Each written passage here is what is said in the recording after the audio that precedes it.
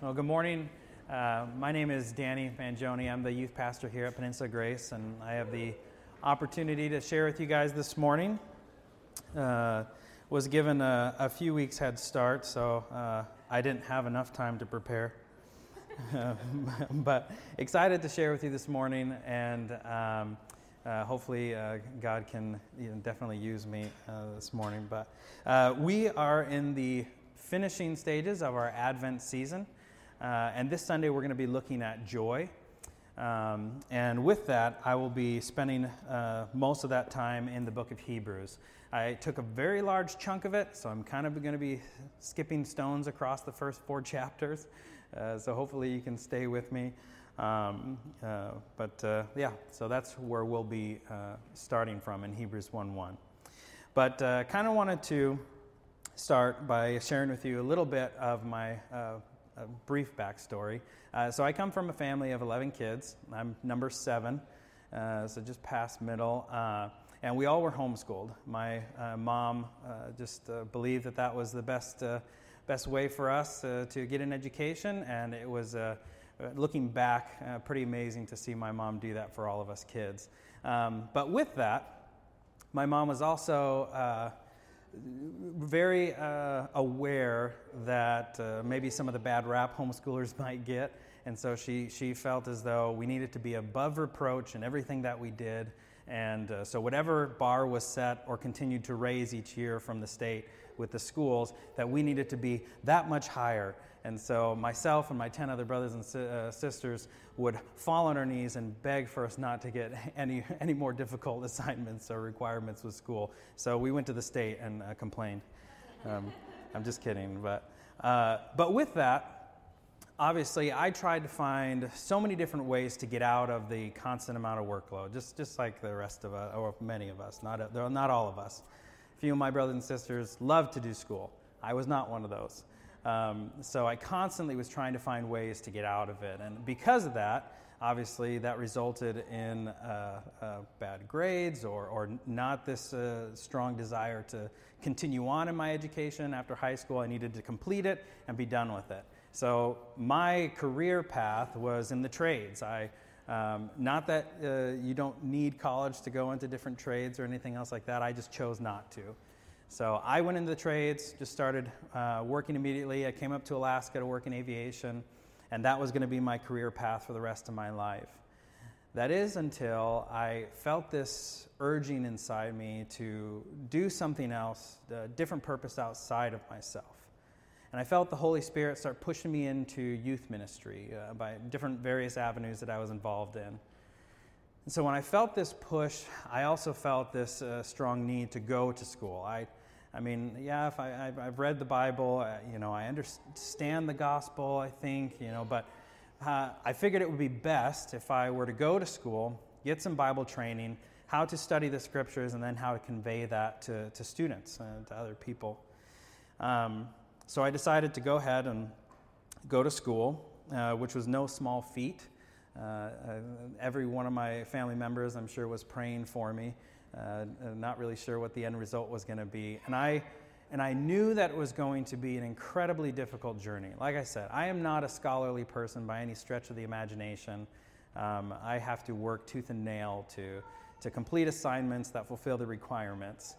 And so I sought after all my other classmates in school, the cohorts I was with, other people, constant prayer to get through that time. And I probably wouldn't have finished had not the Holy Spirit continued to push me forward to what the end result would be, as well as my wife, who got me through my last year. It was a very beautiful opportunity to be able to be married in my last year of school, because I don't think without her that I would have finished. But I did finish. And the joy that overtook my entire being when I did finish was so overwhelming.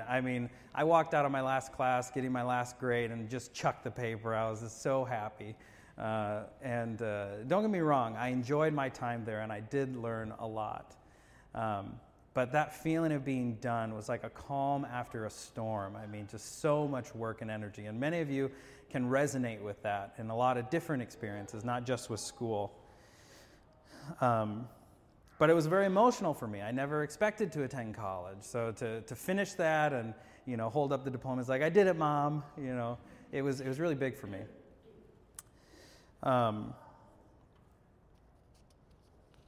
But this process, this struggle that I went through, obviously it's little in comparison to maybe some of the things that you've faced. But we push through it because we know that there's a possible end in sight. And we know that there's going to be relief after we get through this process of struggle and tribulation. And I'm sure you've faced that on many different occasions. But that feeling of joy and contentment after it's all over is memorable. Like you can hold on to that and think about. I can think back of that time of excitement in my life. I shared this illustration with my wife before today, and she said to me, "That was the happiest moment in your life?" I was like, "No, it wasn't the happiest moment. It was a happy moment after a hard time of struggle. Dating you, getting married to you, that wasn't a struggle. It was the easiest thing I ever did." That was a difficult time, a difficult time that was pivotal for me.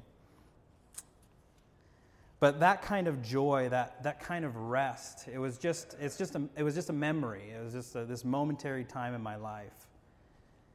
So what if that promise of joy, of contentment, of calm after a storm wasn't just momentary? What if that promise was continual from now to the rest of eternity? That's the kind of joy that we're promised from Jesus Christ's sacrifice. That's the kind of joy that we're looking at this morning in the book of Hebrews. That from this point forward, we can also share in that same joy. But first, we need to understand where that promise is coming from. Who's declaring that promise? What are their credentials, as it were? So we're going to start in Hebrews 1, verse 1. And it says, "In the past, God spoke to our ancestors through the prophets at many times and in various ways. But in these last days he has spoken to us by his Son, whom he appointed heir of all things, and through whom also he made the universe. The Son is the radiance of God's glory and the exact representation of his being, sustaining all things by his powerful word. After he provided purification for sins, he sat down at the right hand of the majesty in heaven. So he became as much superior to the angels as the name as he inherited is superior to theirs." This is Jesus Christ. This first chapter of Hebrews is proclaiming who Jesus is. What did he do to fulfill or to get this title? He was the promised Messiah for all mankind. This is the prophecy that was being fulfilled, was fulfilled from the New Testament that we read in the New Testament. The birth of Jesus Christ coming to sacrifice himself to save all of us from ourselves, from our own punishment. And he upholds the universe even now. From that position, coming down, being born of a virgin to purify us all from our sins. The author of Hebrews clarifies that no other person or spiritual being did God say, "You are my son, today I have begotten you." This is he. This is the Messiah. This is the Savior of the world. And he is sitting at the right hand of God the Father because of the sacrifice he made to bring us all into his family. So this is what the first chapter of Hebrews is making this statement of who Jesus is. We see that Jesus was perfect. As we skip ahead to verse 9, we see the author quote Psalm 45, saying, "You have loved righteousness and have hated wickedness. Therefore God, your God, has set you above your companions by anointing you with the oil of joy." And we should understand through the New Testament that anointing can also refer to the Holy Spirit. We see this in Acts 10, that Jesus was anointed by the Holy Spirit. And in a few minutes, we'll also see this similar act as a prophecy in Isaiah. So therefore, our understanding of God, anointing his Son with this oil of joy in verse 9, should also paint for us this beautiful oneness of the Trinity. Charles Spurgeon, a renowned pastor and author who wrote countless books and papers in the 19th century, and obviously still quoted today, as I'm about to do. He says, "From this great truth we learn another, namely, the perfect cooperation of these three persons of the Blessed Trinity in the work of our redemption. The Father sends the Son, and the Son with alacrity," I didn't know what that word meant. It means a cheerful readiness, comes to redeem us, and the Spirit of God is upon him, so that the Father and the Son and the Spirit have each a part in the saving work, and the one God of heaven and earth is the God of salvation. And though there are many attributes of the Holy Spirit, it is this joy, this cheerful readiness that is being bestowed upon Jesus. And this is the picture that we have from Hebrews 1. This is the same joy that is overflowing from Jesus when he says to his disciples in John 15:11, "I have told you this so that my joy may be in you and that your joy may be complete." It's not to be taken lightly, but it does beg the question, what kind of joy is complete? What does that mean? It's the kind of joy that prompts us to act as Romans 12:12 urges us. That is, to be joyful in the hope that we have in the future. Joyful in hope, patient in the midst of our affliction, and faithful in our prayers. This cheerful readiness that urges us to look to the promise God has given us, the promise of the eternal rest with him forever. Jesus is telling us to be joyful in the hope we have in Christ for our future, which enables us to be joyful in our circumstances today, no matter the circumstance, because we have a great joy that's been set before us, a greater promise for our future and eternity. And I think that it's really interesting, this anointing that Jesus receives. Spurgeon says it like this. He says, "Truly he was a man of sorrows, and he was acquainted with grief. Yet this sorrowful aspect was that which he presented to the superficial outside observer. And those who look within the veil of his flesh know well that mystic glory shone within his soul." And then he quotes Psalm 21 that says, "Through the victories you gave, his glory is great, and you've bestowed upon him splendor and majesty. Surely you have granted him eternal blessings and made him glad with the joy of your presence." And he says, "I fully believe that there was never on the face of the earth a man who knew so profound and true a gladness as our blessed Lord." And I 100% agree with that. He painted this perfect picture of what kind of joy he's offering us, because he was also able to show how he could go through suffering and still hold on to that joy. It's a hard thing to grasp in the midst of a really difficult time, to still focus on the joy that he's given us, the patience in the midst of our affliction, and to hold out for the hope that we have in the future.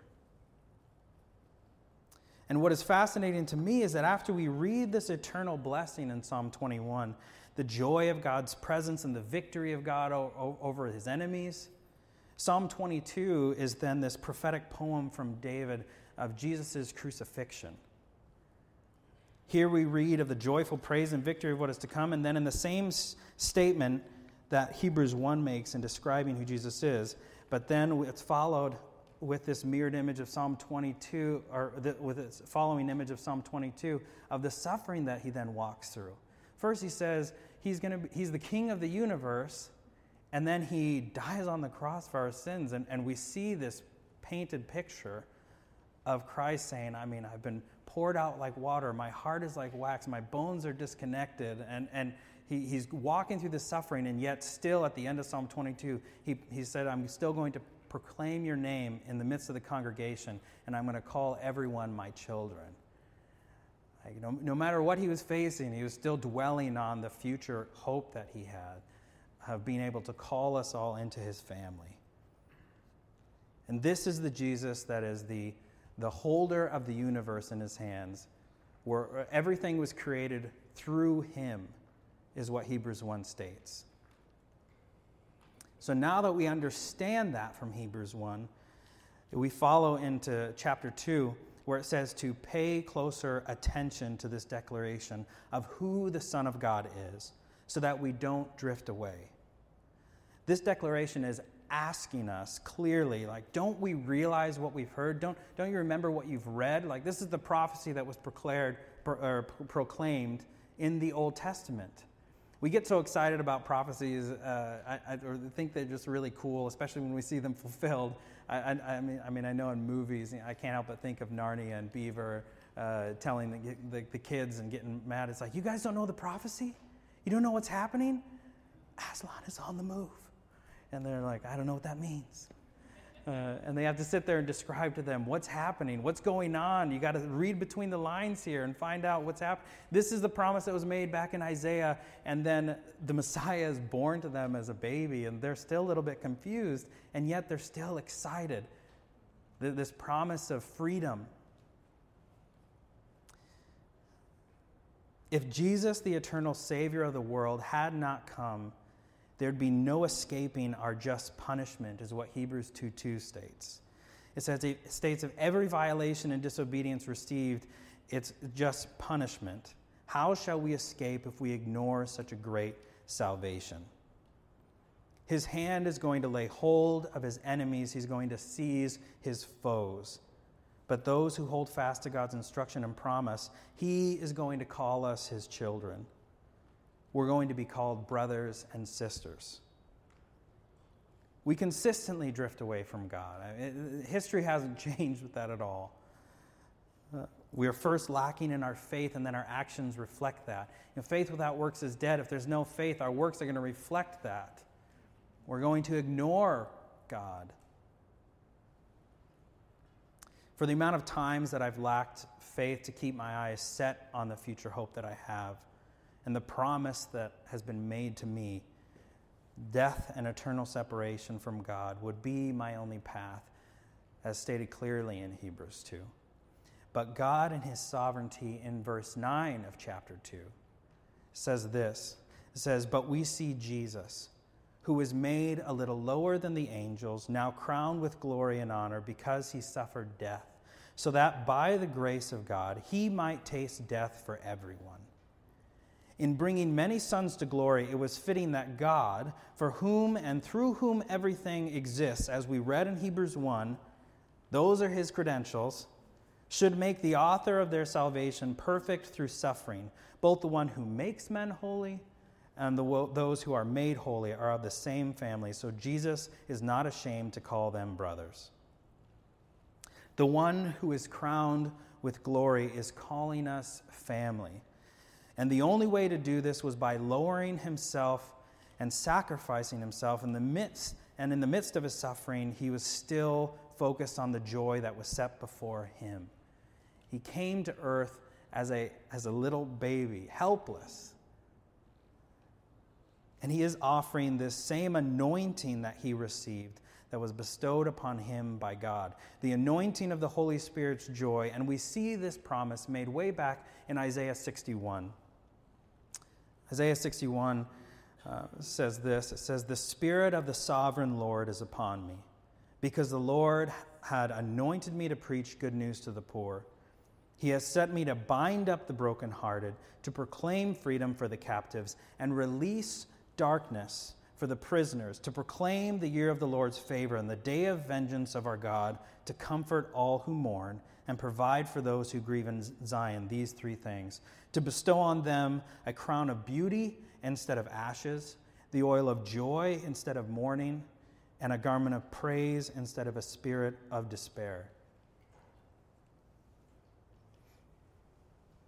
So these three things he's giving to us, and he's proclaiming our freedom and revealing to us the light in the midst of our darkness. And this is why this is also what Isaiah 9 says earlier before this, and we read this constantly during the Advent season.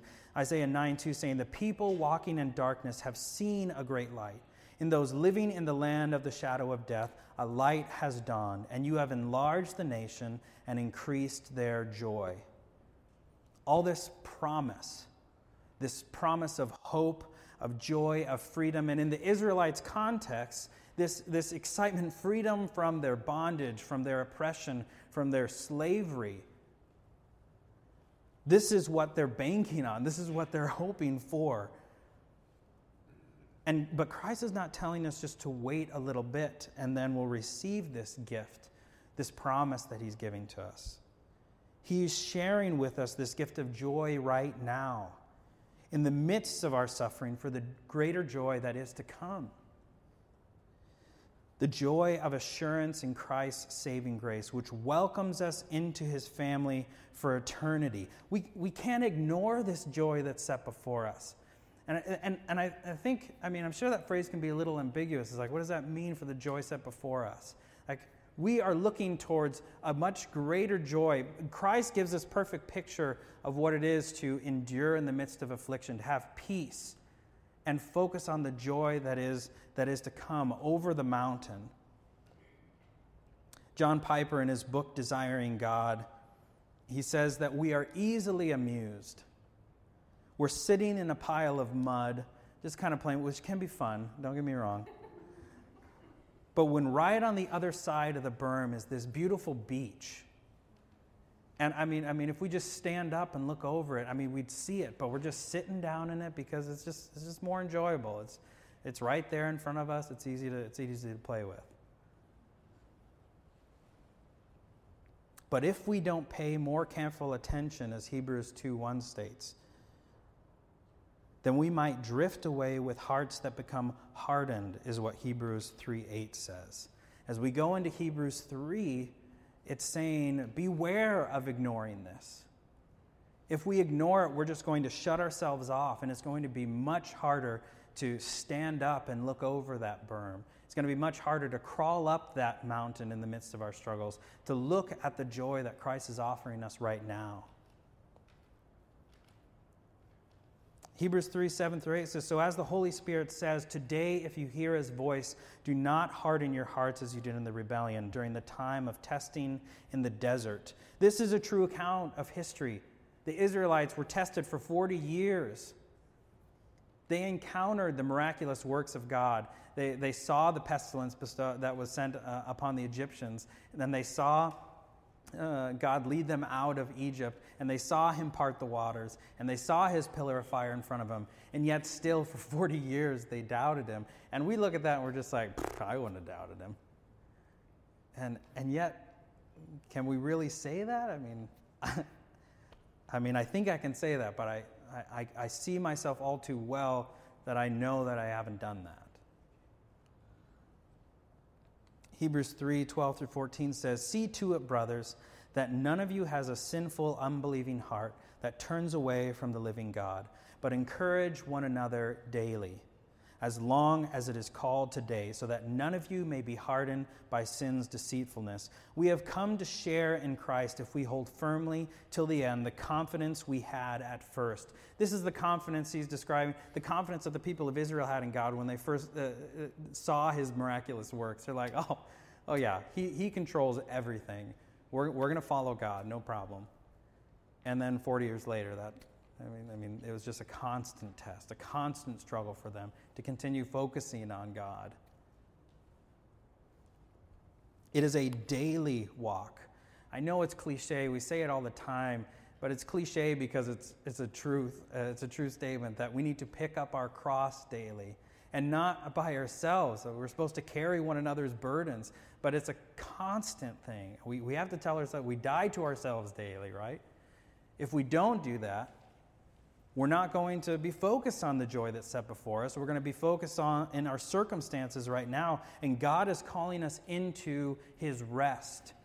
And that's what we look as we step into chapter 4. He's saying, I promised the people of Israel rest, and they decided they didn't want it, and so he said, fine, you'll never enter my rest. That generation.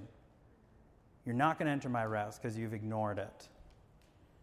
The Greek word for rest here is katapausis, which means a calming wind. And similarly, the Greek word for joy, kara, is a calm delight. That was a feeling I was describing after finishing school. This is a very minimal illustration, but just like this calm feeling of like, I finally made it, I finally finished. It's a minimal struggle in the other things that we've faced in life, I'm sure. But that's what he's calling us into. He's like, I'm calling you into this calming wind, this calming delight. And it's interesting, wind is also referred to as the Holy Spirit through the Old and the New Testament. And this is the promise that he's offering us. I promise you my Holy Spirit. You just have to accept me, believe in me, follow me. And I will bestow this upon you. I will bestow upon you the same joy that's been bestowed upon me. And this is the promise that chapter 4 is bringing to us. The same promise that was made to the people of Israel. And in Ezekiel, in John, in Acts, we read of the Holy Spirit's anointing. And it's alluding to the idea that is the wind. And so I just think it's an interesting correlation in the meaning of those words. But we begin with chapter 4, and it says, "Therefore, since the promise of entering his rest still stands for us, let us be careful that none of you be found to have fallen short of it." He's beckoning us to join in that same unity we read back in Hebrews 1, that unity with the Father and the Son and the Holy Spirit. He's saying, come on over the other side of the berm, come hang out over at the beach. We have a great appreciation for beaches because we have a lot of them here, and then we go to Hawaii and we're like, okay, this is what a beach really looks like. Verse 2 continues by saying, "We also have had the gospel preached to us, just as the Israelites did. But the message they heard was of no value to them because those who heard it did not combine it with faith." And Romans 10:17 says, "Faith comes from hearing the message, and the message heard through the word about Christ." And today is our decision. Daily is our decision. This is what chapter 4, verse 7 of Hebrews states, that God set a certain day, calling it today. That is the urgency that he's clarifying here. Right now, tomorrow morning, the next day. Today, if you hear his voice, do not harden your hearts. Don't close yourself off. Don't ignore the joy that's been offered to you.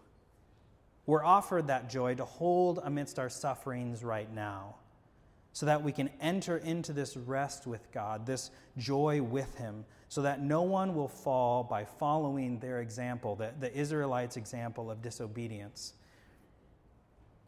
That's what 4:11 says. The promise of the gospel has been given to us today through the work of Jesus Christ, who endured the cross for the joy that was set before him, as Hebrews 12:2 states. This is the promise we have, and who that promise comes from is Jesus Christ, who we've read in Hebrews 1 is the ruler of the universe and the creator of the universe.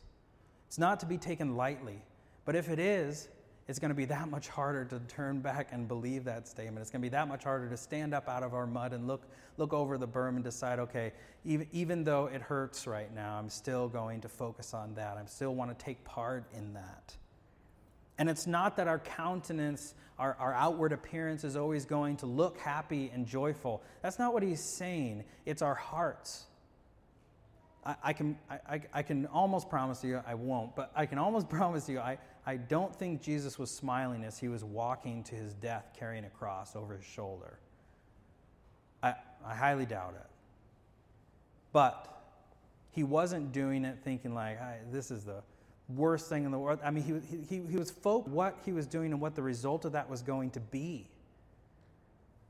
And he came to earth born as a baby, as this helpless child, fully knowing what was to come. And he faced it willingly. He was patient in the midst of his affliction, and he was joyful in the hope that was set before him.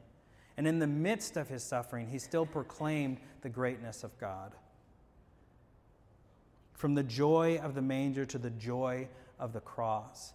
In Psalm 22, though it gives this long description of the pain that Christ was suffering, it still finishes by saying that I will declare your name in the congregation and I will call every single one of you brothers and sisters. And he finishes the tail end by saying it is done. And then we read Psalm 23, that I walked through the valley of the shadow of death. I'll fear no evil. It has been completed.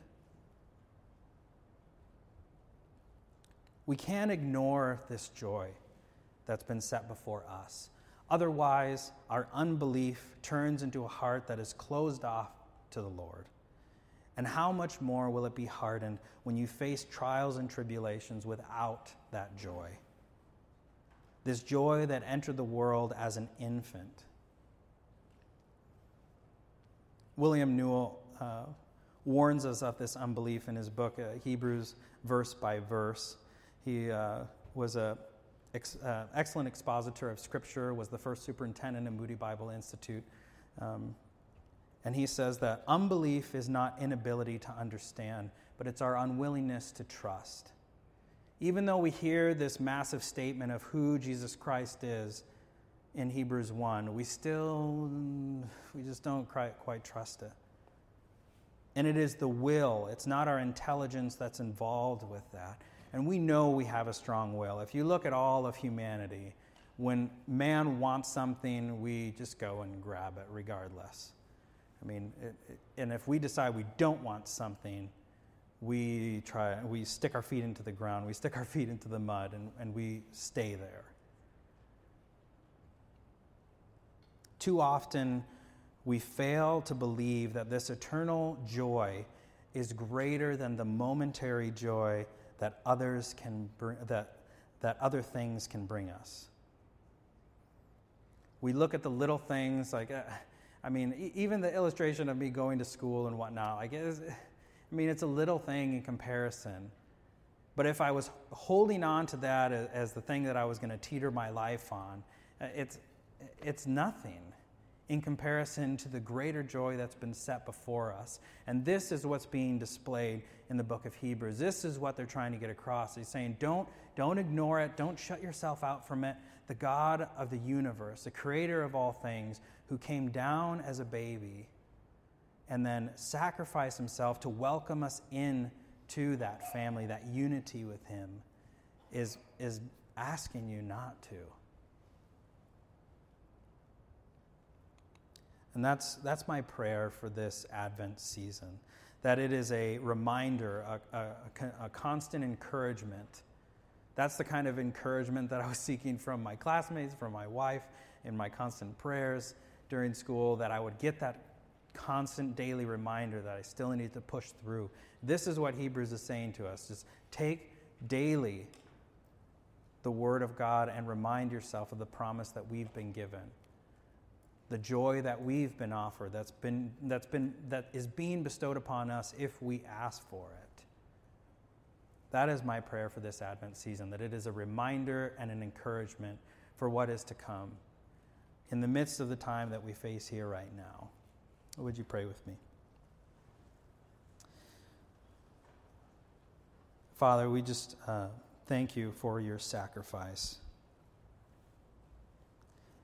We thank you for your consistent grace, continually holding out for us to wake up each day and remember who you are and who we are in light of what you've done for us. And Father, we ask that this Advent season, that our focus will be on you and what you've done for us and the promise that you've made for us for our future, that we are not citizens of this world. We have a dual citizenship, that we are here now, but our true citizenship is with you, Father. And we just pray that we would remember that each morning as we wake up, that as brothers and sisters in Christ, that we would help each other remember that each day. We ask all these things in your name.